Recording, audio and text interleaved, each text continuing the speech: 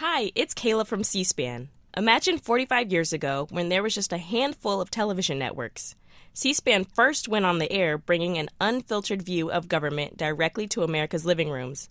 No spin, no commentary, just pure democracy in action. And it's Greta from C-SPAN. It was a bold experiment. We finally had a front row seat to Congress, the White House, and the campaign trail, all without government funding. As we celebrate 45 years and a legacy of unfiltered access, we ask for your support of a donation in honor of our 4 decades of service. Your gift, no matter how big or small, will help maintain this vital resource for access to the democratic process. You can help ensure another 45 years of witnessing history unfold and empowering citizens to be informed and engaged in the political process. Visit cspan.org/donate today and join our 45th anniversary campaign. Thank you for supporting C-SPAN, your unfiltered view of government. Visit cspan.org/donate today to make your gift of support. Thank you.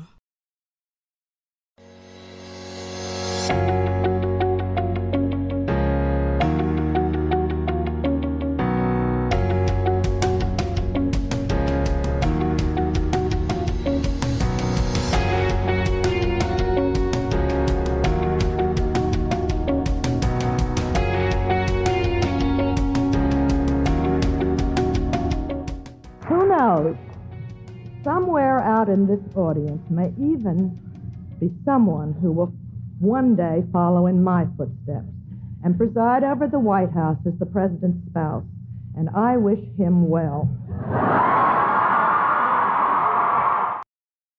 Katie Rogers, White House correspondent for the New York Times. You write in your book, American Woman, about Barbara Bush's 1990 Wellesley commencement address. You write, Americans who observed the speech that day saw a First Lady who used grit and grace to nod to a new generation and acknowledge that times were changing. What's the background of that speech, and why did you include it in a book about 21st century First Ladies? Sure. Actually, that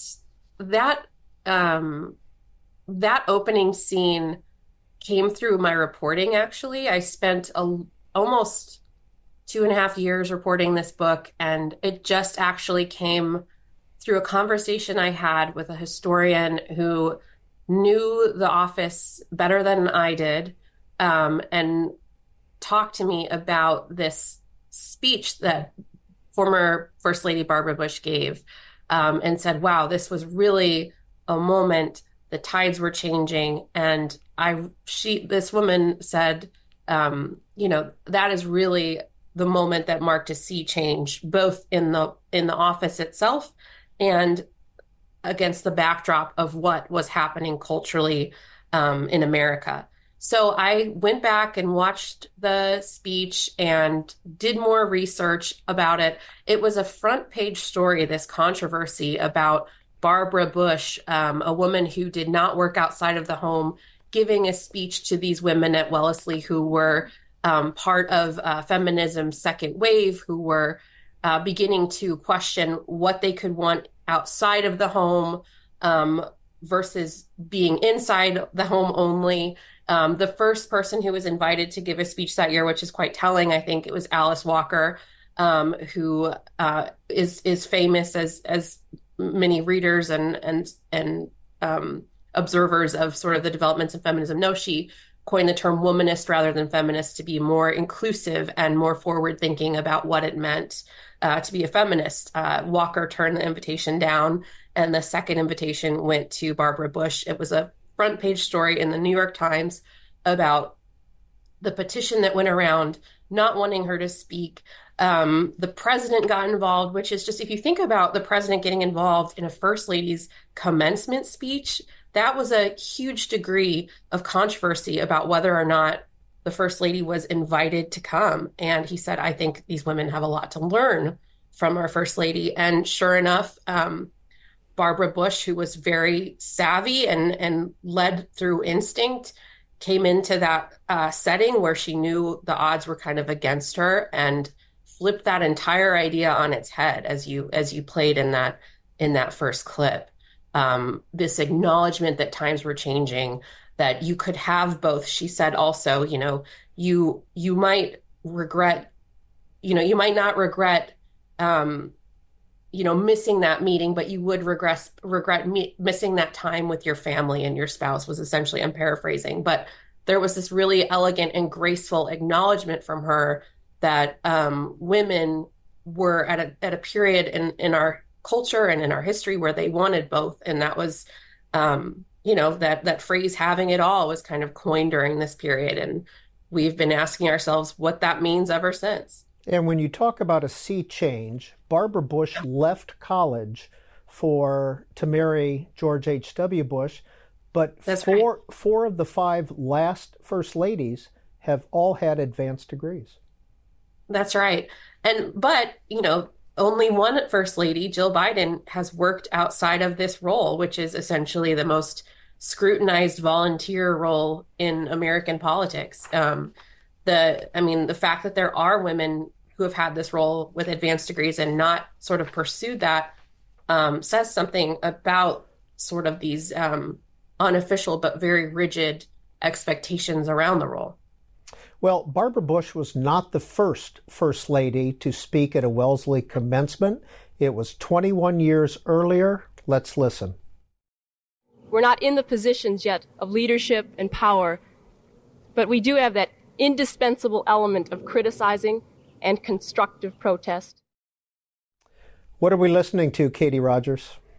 We are listening to a commencement speaker, Hillary Rodham, addressing her class at a moment where politics and what is happening outside of the campus is really just sort of raging. Civil rights is a huge discussion at this moment in time. And Hillary Rodham requested to sort of deliver this speech to fellow graduates, and it was considered a really radical thing to do. There was a sitting senator in the audience, and she sort of challenged this idea of the status quo.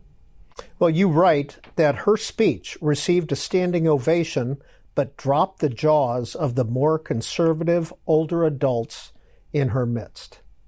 Yeah, I think Wellesley had to send a letter of apology to some of the adults in that audience, in fact. What was so controversial about it? Just the fact that there was a young woman who was willing to get up and speak out against societal norms and what was expected of young people at that time. Was that a sign of Hillary Rodham Clinton's First Lady tenure of being groundbreaking?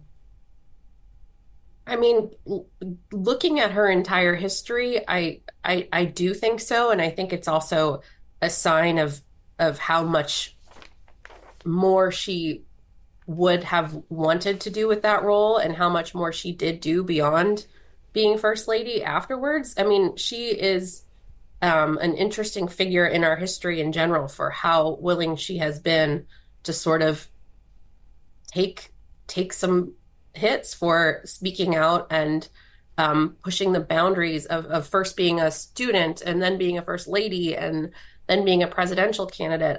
I think her time at Wellesley and her time at First Lady are two of the most interesting phases of her life. And when she served as First Lady, you really sort of see her getting the scar tissue that comes with being more involved politically and being seen as sort of an intellectual and political equal, as her husband did view her.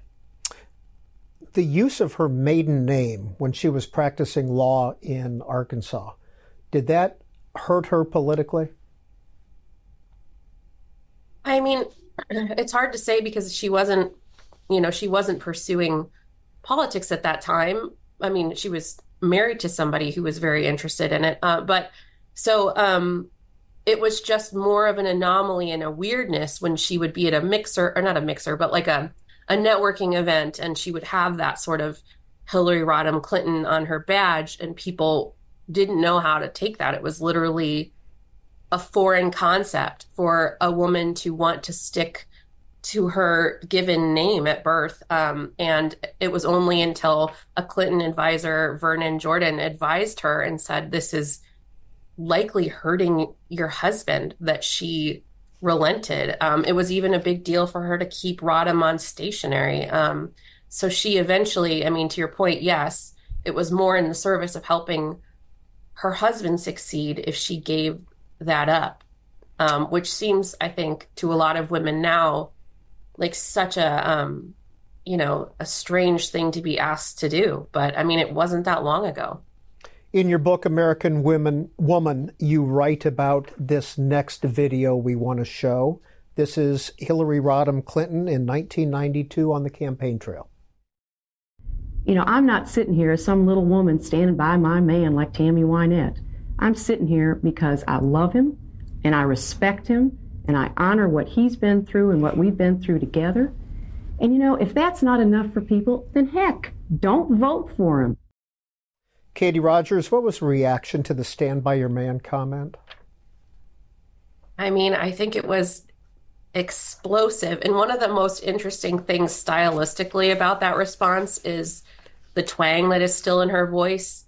She begins to lose it the more she begins to answer questions like this and be asked about what sort of spouse she would be and what she was constantly asked to characterize her marriage. And she adopts she returns to this more steely kind of Midwestern way of speaking the more she is asked about this. And that's just an aside that I find fascinating. You know, that to me is politics in play. But so yeah, the response was explosive. And one of the more interesting things about her is how observers never seem to land on a conclusion of whether or not she should stand by her man or show some daylight.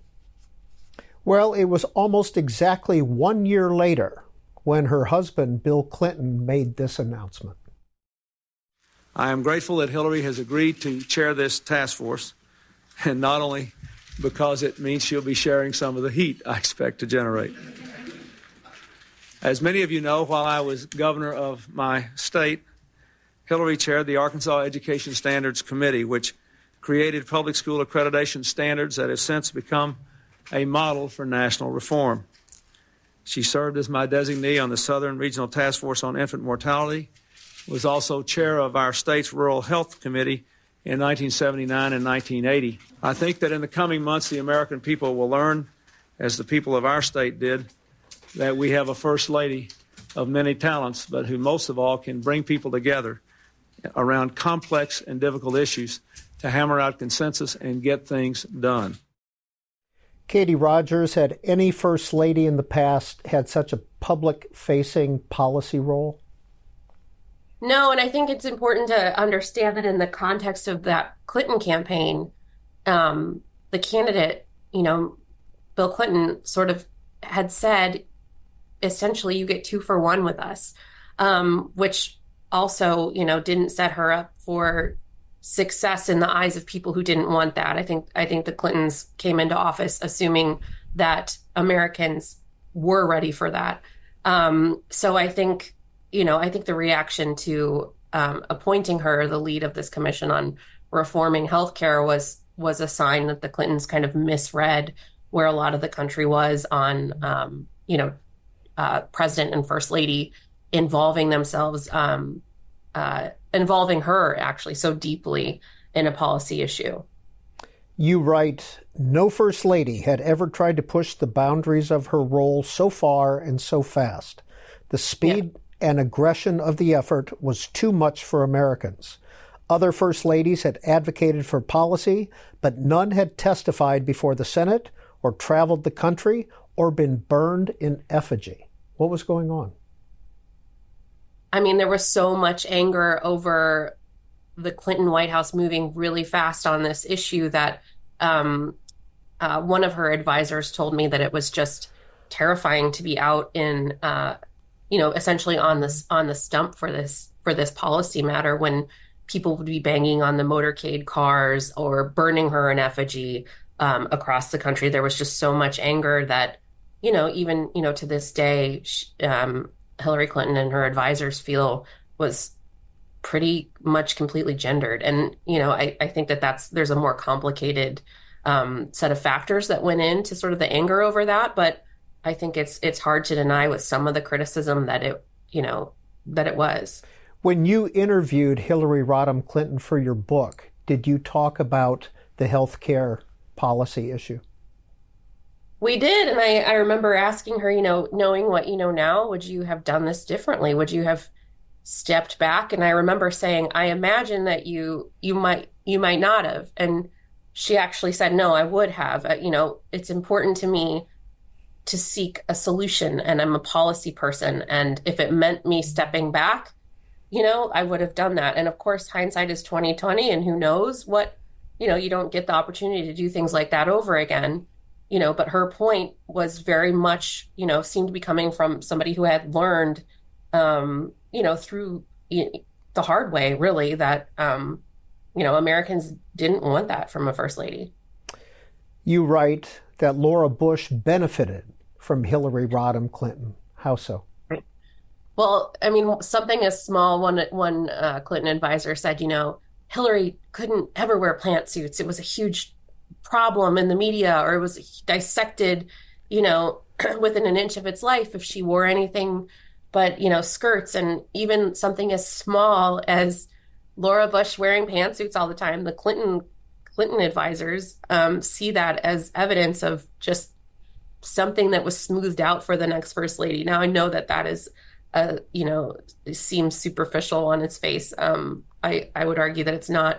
But also, Laura Bush had the benefit of coming after somebody who had been really just sort of raked over by the media, by her political opponents during the impeachment, obviously. So and there's also the factor that Laura Bush became a wartime first lady unexpectedly. So it's not all related to Hillary Clinton, but Laura Bush was able to take over the president's radio address weekly during the war. And Clinton advisors see that as something, just in no way Hillary Clinton would have been able to do, to speak for her husband in any sort of formal capacity like that, especially after the healthcare debacle. And here is Laura Bush from November 17th, 2001.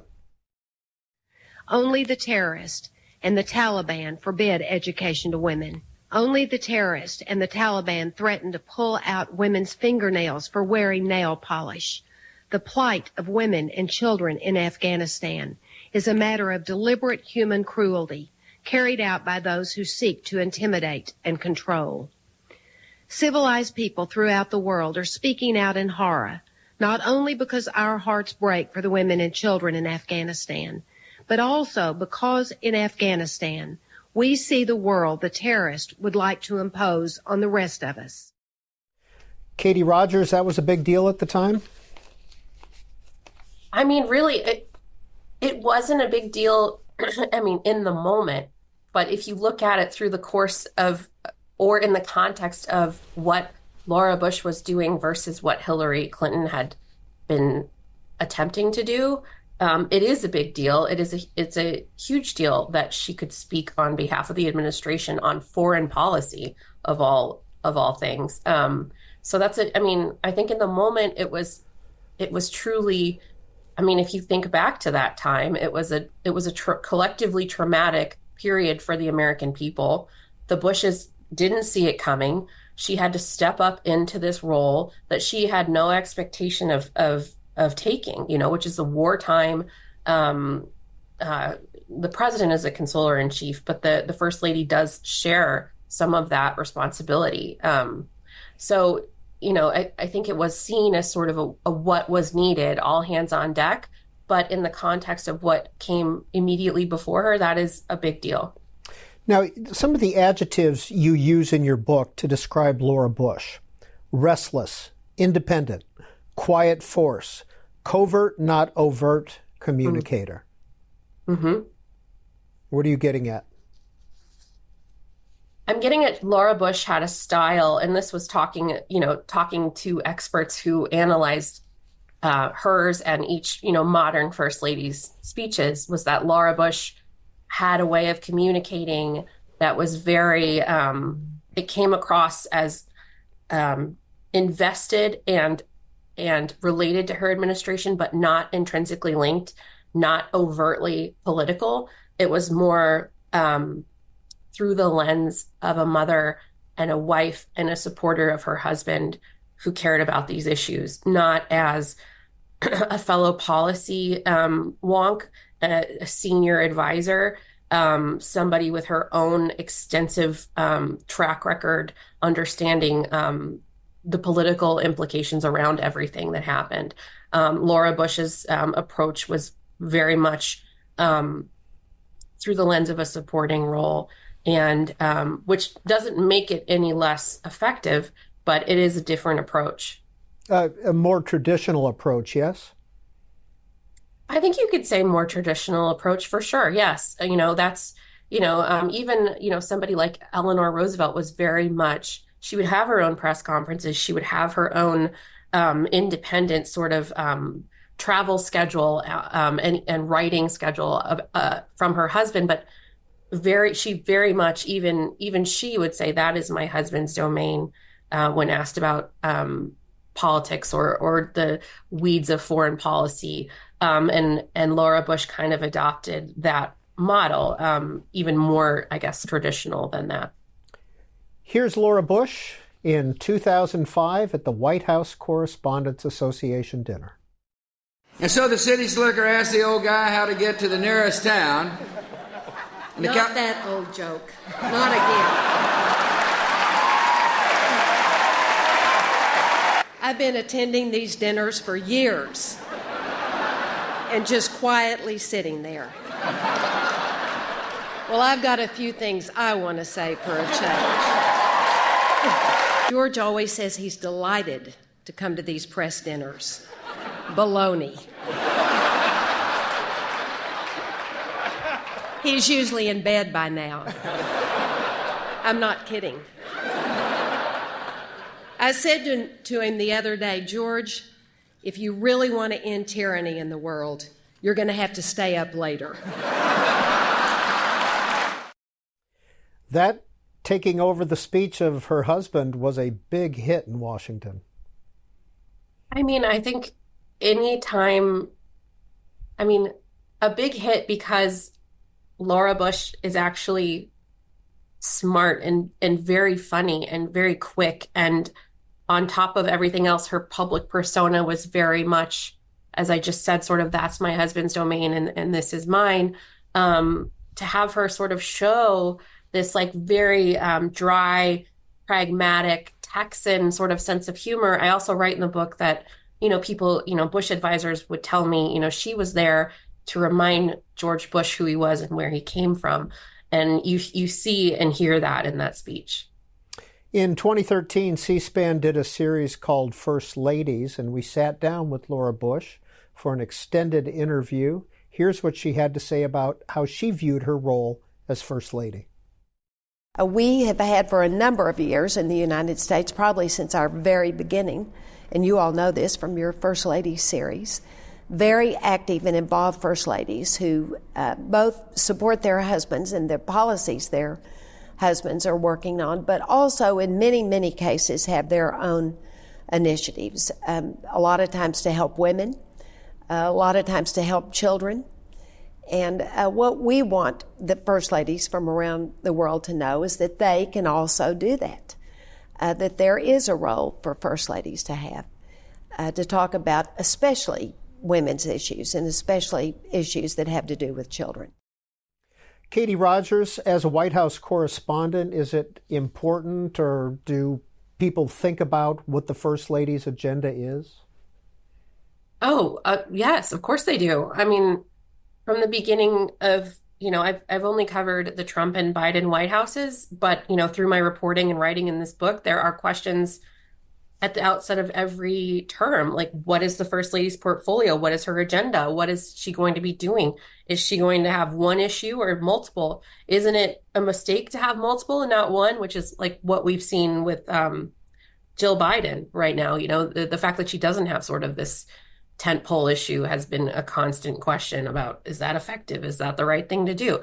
People are, I think, enormously interested in the potential of the First Lady to sort of prompt change, to Laura Bush's point about being an advocate for women and children. But I think, there is also sort of this underlying curiosity from the American people. And it's a totally reasonable curiosity. How much influence does she have with her husband? How much can she affect change through her husband?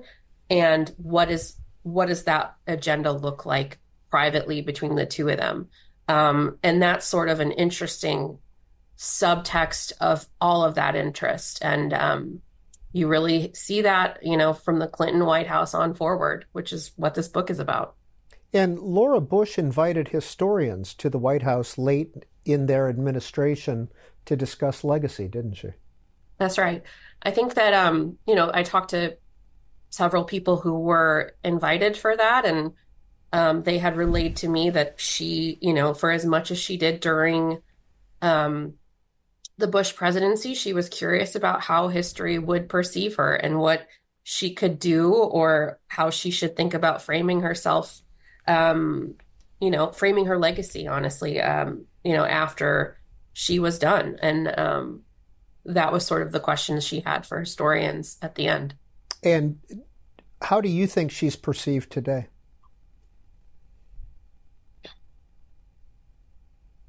That's a really good question. I think, as you know, I think the Bushes exited Washington in a time of a lot of criticism around the choices that President Bush made in the wake of the 9/11 attacks. I think now, 23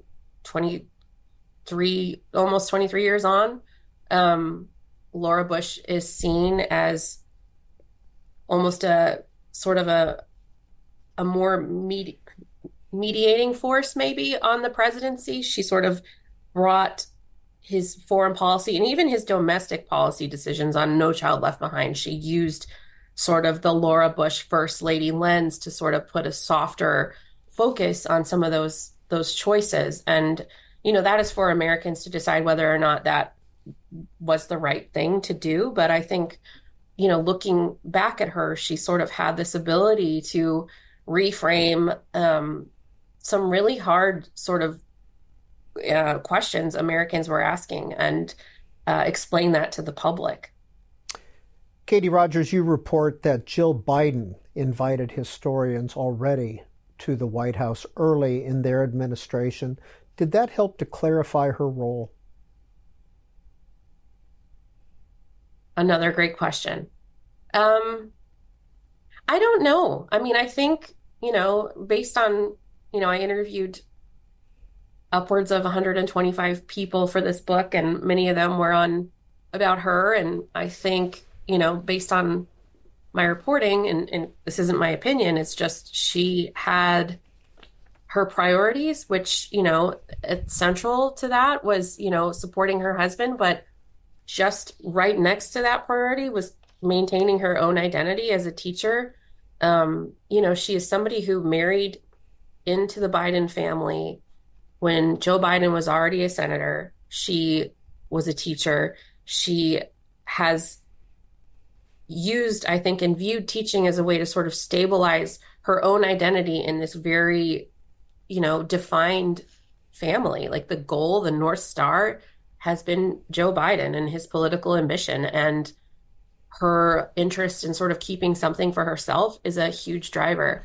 So I think when she met with those historians, it was almost a gut check, I think, to sort of assess whether or not having a few different initiatives that were smaller, which is supporting military families, cancer research, and free community college, whether that was enough. And it was a debate, as you might have read in the book, of whether or not that was.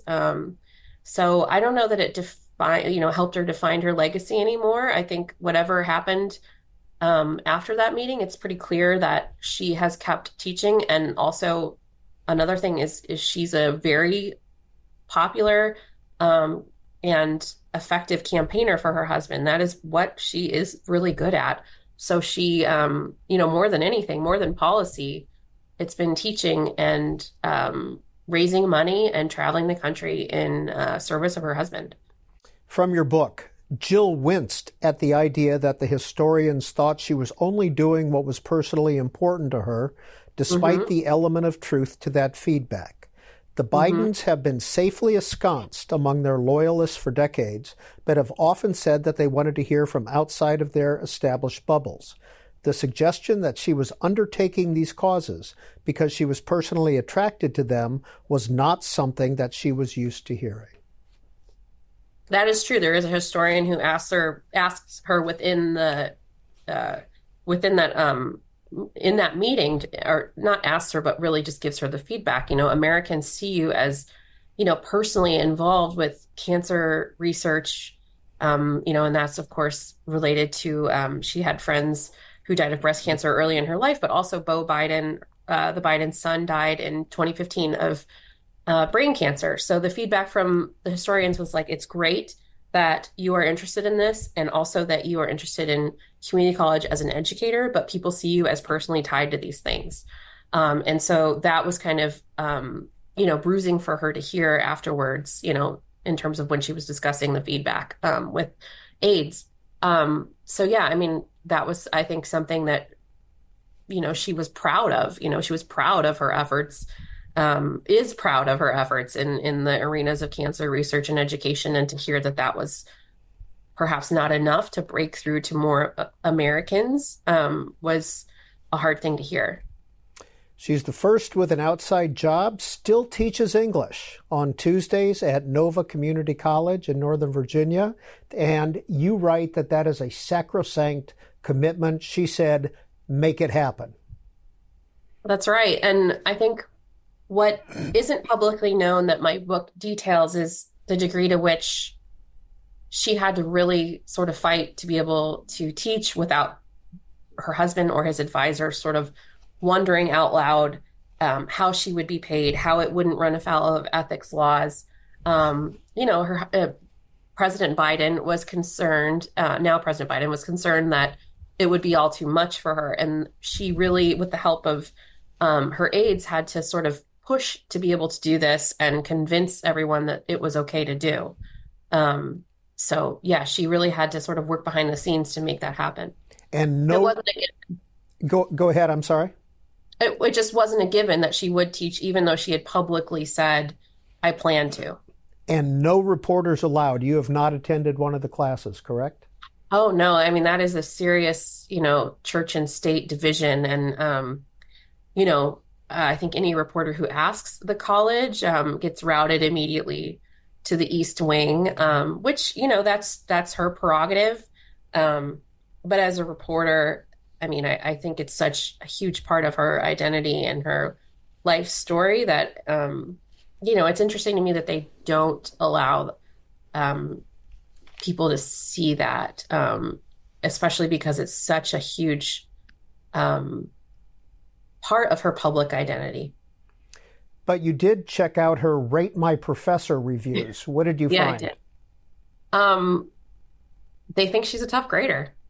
She and she's always grading on trips I've taken with her. I've seen her sort of poring over the papers, and she's very invested in just getting feedback to her students. Katie Rogers, from your extended interviews with Jill Biden, what are your impressions? My impressions? I mean, that's a short question with a long answer, I think. I think she's been in public life for a really long time, as has her husband. And I think that she is very practiced at allowing glimpses of her personal life that have already been sort of vetted and workshopped and approved over a lot of years. There's not, she argues that there's not much difference between who she is in public and who she is in private. And, that's an interesting thing to say. So I guess that's a way of saying she has learned to guard herself over many years in the public eye. She's conversational. She's curious. She often answers a question with a question, which I think is, an interesting, tactic in an interview. I just think that she's hard to sort of get to know, but then again, she's given so much of herself to the public already that I think I can understand how that it would be very important to protect. We're going to show some video of her on the campaign trail in 2020 in Los Angeles.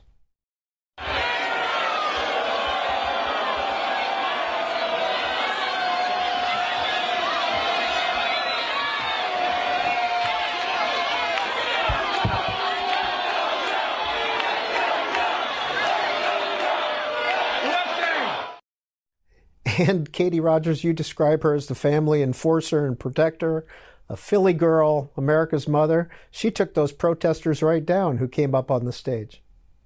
That is, I feel like I've watched that video probably 30 times. I mean, it's just really says a lot about her instincts, I think, in that moment, to sort of get between her husband and anyone trying to hurt him. She is, the Biden family is very protective over the president in general and has been for a long time. But she sort of makes up this core of wanting to make sure he's okay. And she is tough. I mean, there is part of that Philly girl persona that's absolutely true. That's who she is. Was she willing to talk about her role as mother to Beau and Hunter and subsequently Ashley and the age issue that's being discussed in political circles now? Yeah, I mean, she talked about Hunter in the sense that she checks in on him really regularly. She's his mom, obviously Beau and Hunter's mother, Nelia, died in 1972 along with their infant sister. But, they call, Nelia mommy, and they refer to Jill as mom, the first lady as mom, excuse me.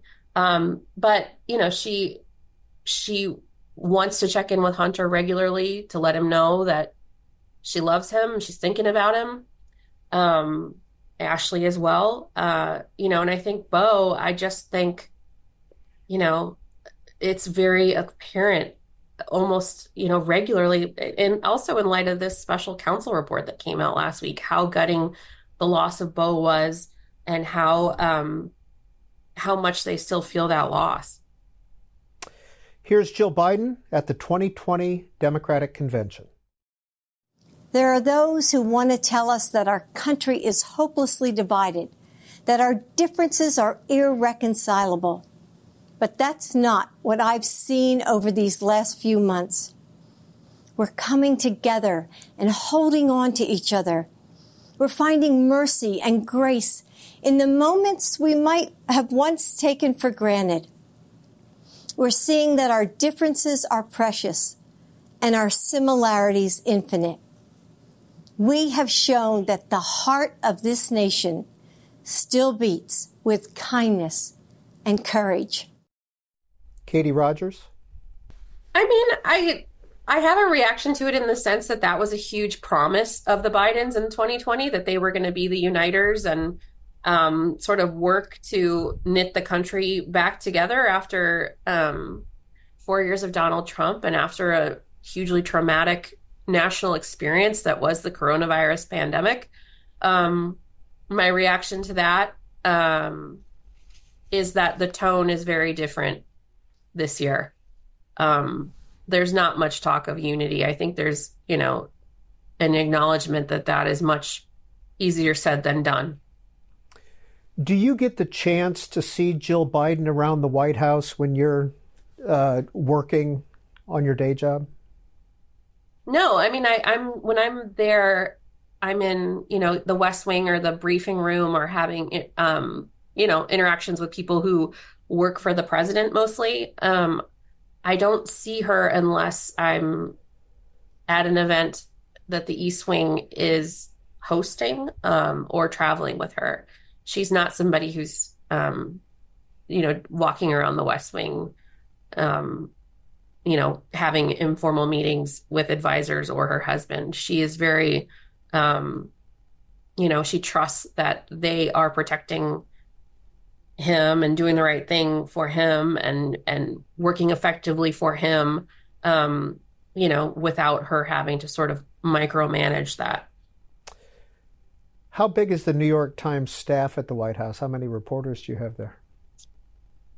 I think we have 6 now. It changes depending on whether somebody's traveling abroad and filling in for reporters abroad or working on projects, but I think we have 6 right now. What was your path to the New York Times? My path to the New York Times. So I'm from Elkhart, Indiana, and started out at my hometown paper called the Elkhart Truth in 2007. And that was when the Great Recession happened. And I'm only going back this far because it's a pretty weird path compared to a lot of my colleagues. And I decided to go to graduate school at Northwestern because the economy was terrible. There weren't a lot of reporting jobs. And I thought maybe if I got a graduate degree in journalism that I could, go somewhere bigger, and work in digital media. I was always really interested in blogging. I'd blogged since I was a kid and so reporting through social media, finding people on Facebook and Twitter. And back then that was like very new and very sort of, not revolutionary, but it was just this whole other world of reporting that was unlocked. And that came naturally to me. So, I made my way to Washington. I worked on the social media desk at the Washington Post and transitioned to sort of local reporting. And I did a lot of the same work at The Guardian, sort of breaking news through social media, and reporting that way. And then I got a job at the Times, working on an app, and I actually got hired on the overnight shift 10 years ago to sort of run a news app. And weirdly enough, that was during, the sort of tumult in Ferguson. So I would report overnight and feed breaking news stuff to the national desk or whoever needed it. And I came up through that world of breaking news and sort of general assignment rewrite. And I paired that with feature writing, which I love to do. And they brought me to the Washington bureau the first weekend of Donald Trump's presidency. I covered the inauguration. I wrote features, and it was supposed to be for 3 months. And I'm still here, and I've been on the White House team since 2018. So I have a very different background than a lot of reporters have at the paper. I think a lot of them who are a little older, a lot of them started their careers at the Times as copy clerks or something, and then others had that more traditional leapfrog path. And I took a completely different route through an understanding of digital media, I think. And Katie Rogers' first book is called American Woman, The Transformation of the Modern First Lady from Hillary Clinton to Jill Biden. Do you think Jill Biden's 8 years as second lady assisted her in her new role? That's a good question. I mean, of course, in the sense that she understood the bubble, sort of the degree of protection that goes into the everyday life of those principles. She had a lot more freedom to move without attention or scrutiny, I think, than she does now. But, I think that was instructive. And she worked with Michelle Obama on a military families initiative that she has carried forward, through her time now as First Lady. So there's that sort of connection. I think it did. And also I think, being able to teach as second lady, she was able to say, you know, you made this happen when I did this, so we're going to make this happen now. You know, she had that sort of understanding of what it took to get her there when the Bidens were already in the administration. Was Michelle Obama a tough act to follow? I did not ask the current First Lady this, but according to her aides and Biden aides going back to the vice presidency, yes, because Michelle Obama was the expectation surrounding Michelle Obama and what she would do with this platform and how she would use it and even how she would address things and what she would say and what she would wear. There was so much interest in her. And Michelle Obama really leaned into a lot of that. And, when one person said, she made Washington cool, celebrities wanted to be at the Obama White House. They wanted to know what she was wearing and what designers and was she wearing J. Crew with, a famous designer, mixing that. And then there was the whole, Black First Lady element of it. The racial scrutiny around her was enormous. And she navigated that, by all accounts with grace and sort of a pragmatic understanding of what was expected from her. So in that sense, following that, there was, and also though, we had another First Lady in between the two of them that sort of, we can't leave out Melania Trump really, because that kind of even reset the expectations to zero when you had a First Lady who did very little at times with her platform. So, if Jill Biden had followed Michelle Obama, that probably would have been much more of an interest or a question. But, there was that sort of that period where things got a little unraveled and reset. Well, here's Michelle Obama from the 2008 Democratic National Convention.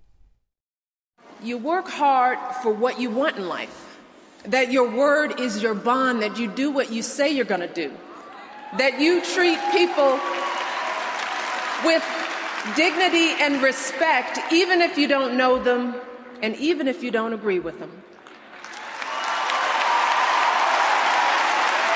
And Barack and I set out to build lives guided by these values and to pass them on to the next generation, because we want our children and all children in this nation to know that the only limit to the height of your achievements is the reach of your dreams and your willingness to work hard for them. Katie Rogers, you describe Michelle Obama, iconic, straightforward speaking style, dry wit, little patience for politics, but did not want to live with the alternative version of that story if she didn't say yes to Barack Obama's run. Right, and that's in her own words. She's said that and written that she knew that she believed in his potential so much that she put her own interests aside professionally and personally to help him win, to campaign extensively for him, to sort of take the hits of being a first-time campaign spouse, which she did when she misstepped or misspoke. She, it's as simple as that. And that is actually a traditional, First Lady habit or occurrence where, these women, don't want to take the added scrutiny and don't want to raise their children under the Klieg lights. And, that is the choice she made out of belief in her husband. And you talk about misspeaking. February 2008 in Wisconsin, Michelle Obama was criticized for this remark. What we've learned over this year is that hope is making a comeback. It is making a comeback, and let me tell you something. For the first time in my adult lifetime, I'm really proud of my country, and not just because Barack has done well, but because I think people are hungry for change. And I have been desperate to see our country moving in that direction and just not feeling so alone in my frustration and disappointment. Katie Rogers. Yeah, I mean, the context of that, too, is we weren't far down the road from, the September 11th attacks, and there was so much anger over how that had been handled by the Bush administration, but still there was a huge swath of the American public who had given their brothers, their friends to this war. So some of the criticism was rooted in that, and some of it was rooted in the fact that she, this is according, to people who were around them at the time, that, they believed that this was rooted in sort of racial animus, having a woman who, a Black woman married to a Black presidential candidate, saying they weren't proud of their country. So there's the root of the Black experience in America as well that was sort of scrutinized and questioned. I mean, there were all of these different, these different sort of tentacles behind the criticism of her, and the one that sort of stuck to her, throughout the rest of the campaign, and the one that she was cognizant about was sort of being the angry spouse. So that was a moment for her where she learned very early that something that felt emphatic, hope is returning, my husband represents this. It's a very fine line between that and criticizing or saying something that would be taken as criticism by a huge, swath of the country. And here she is late in their administration from Tuskegee in 2015. And at the end of the day, by staying true to the me I've always known, I found that this journey has been incredibly freeing. Because no matter what happened, I had the peace of mind of knowing that all of the chatter, the name calling, the doubting, all of it was just noise. It did not define me. It didn't change who I was. And most importantly, it couldn't hold me back. I have learned that as long as I hold fast to my beliefs and values and follow my own moral compass, then the only expectations I need to live up to are my own. Katie Rogers.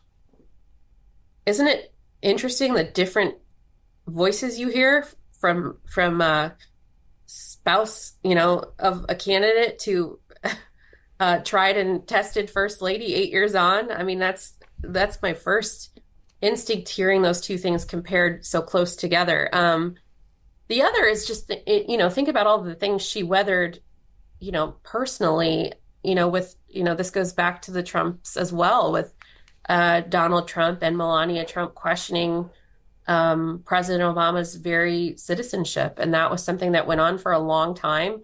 That is something that Michelle Obama has said she will never forgive the Trumps for doing. Something that she had felt had endangered her family. They had 2 young girls in the White House. And that is the sort of scar tissue that develops in a role like this when politics is becoming increasingly calcified and tribal and sometimes dangerous. And so you have a first lady at the end of her time saying, all that matters is I know who I am. And that is, looking at Michelle Obama now, the way she operates on the world stage is somebody who learned those lessons and is sort of applying them in her post-politics life. Did Michelle Obama or Melania Trump sit down with you? Neither did. Melania Trump engaged through a spokesperson, but Michelle Obama did not. Quote from your book: throughout their relationship, both made it clear to the public what each prized about the other.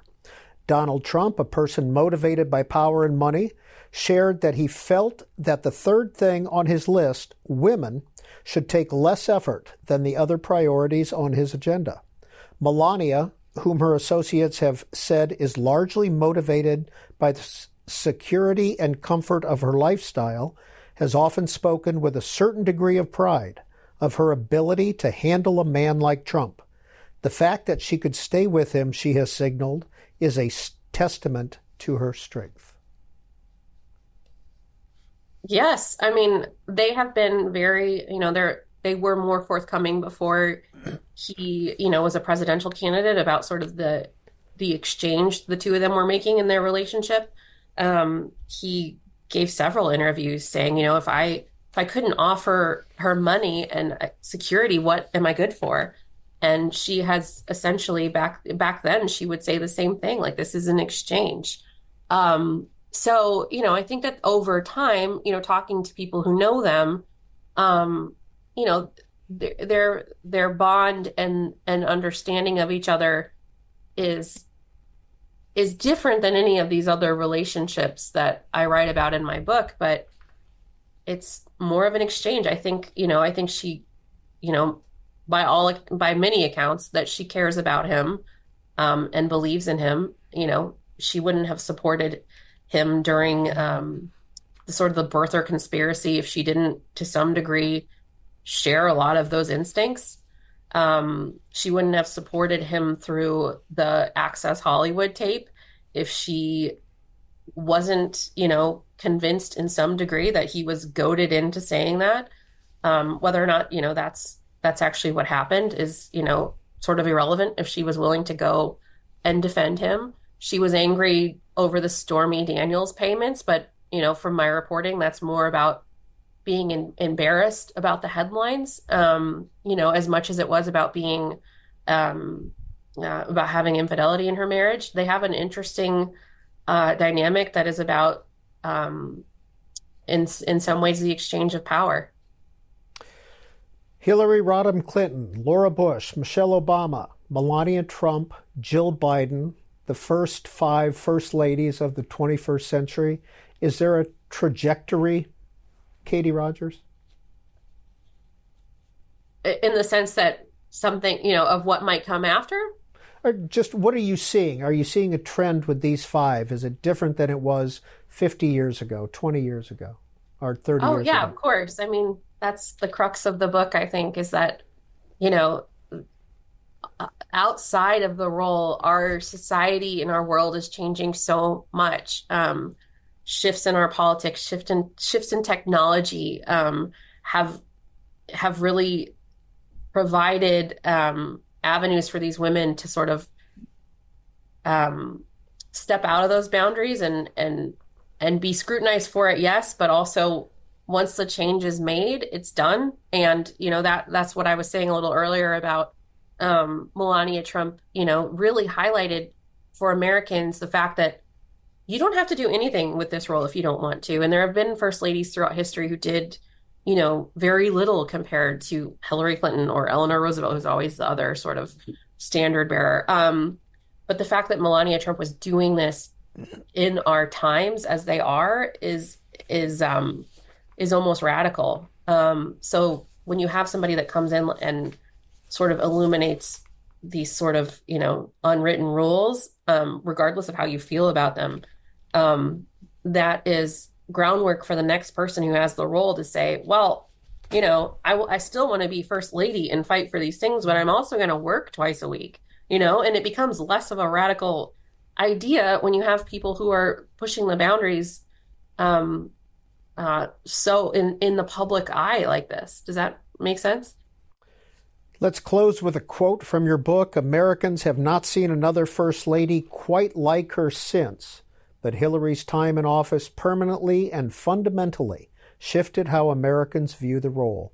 Each woman who has come after her has faced perennial questions about what she may do with the platform she has been given, and of course, how far she might go. The book is called American Woman, The Transformation of the Modern First Lady, from Hillary Clinton to Jill Biden. The author, New York Times correspondent, Katie Rogers.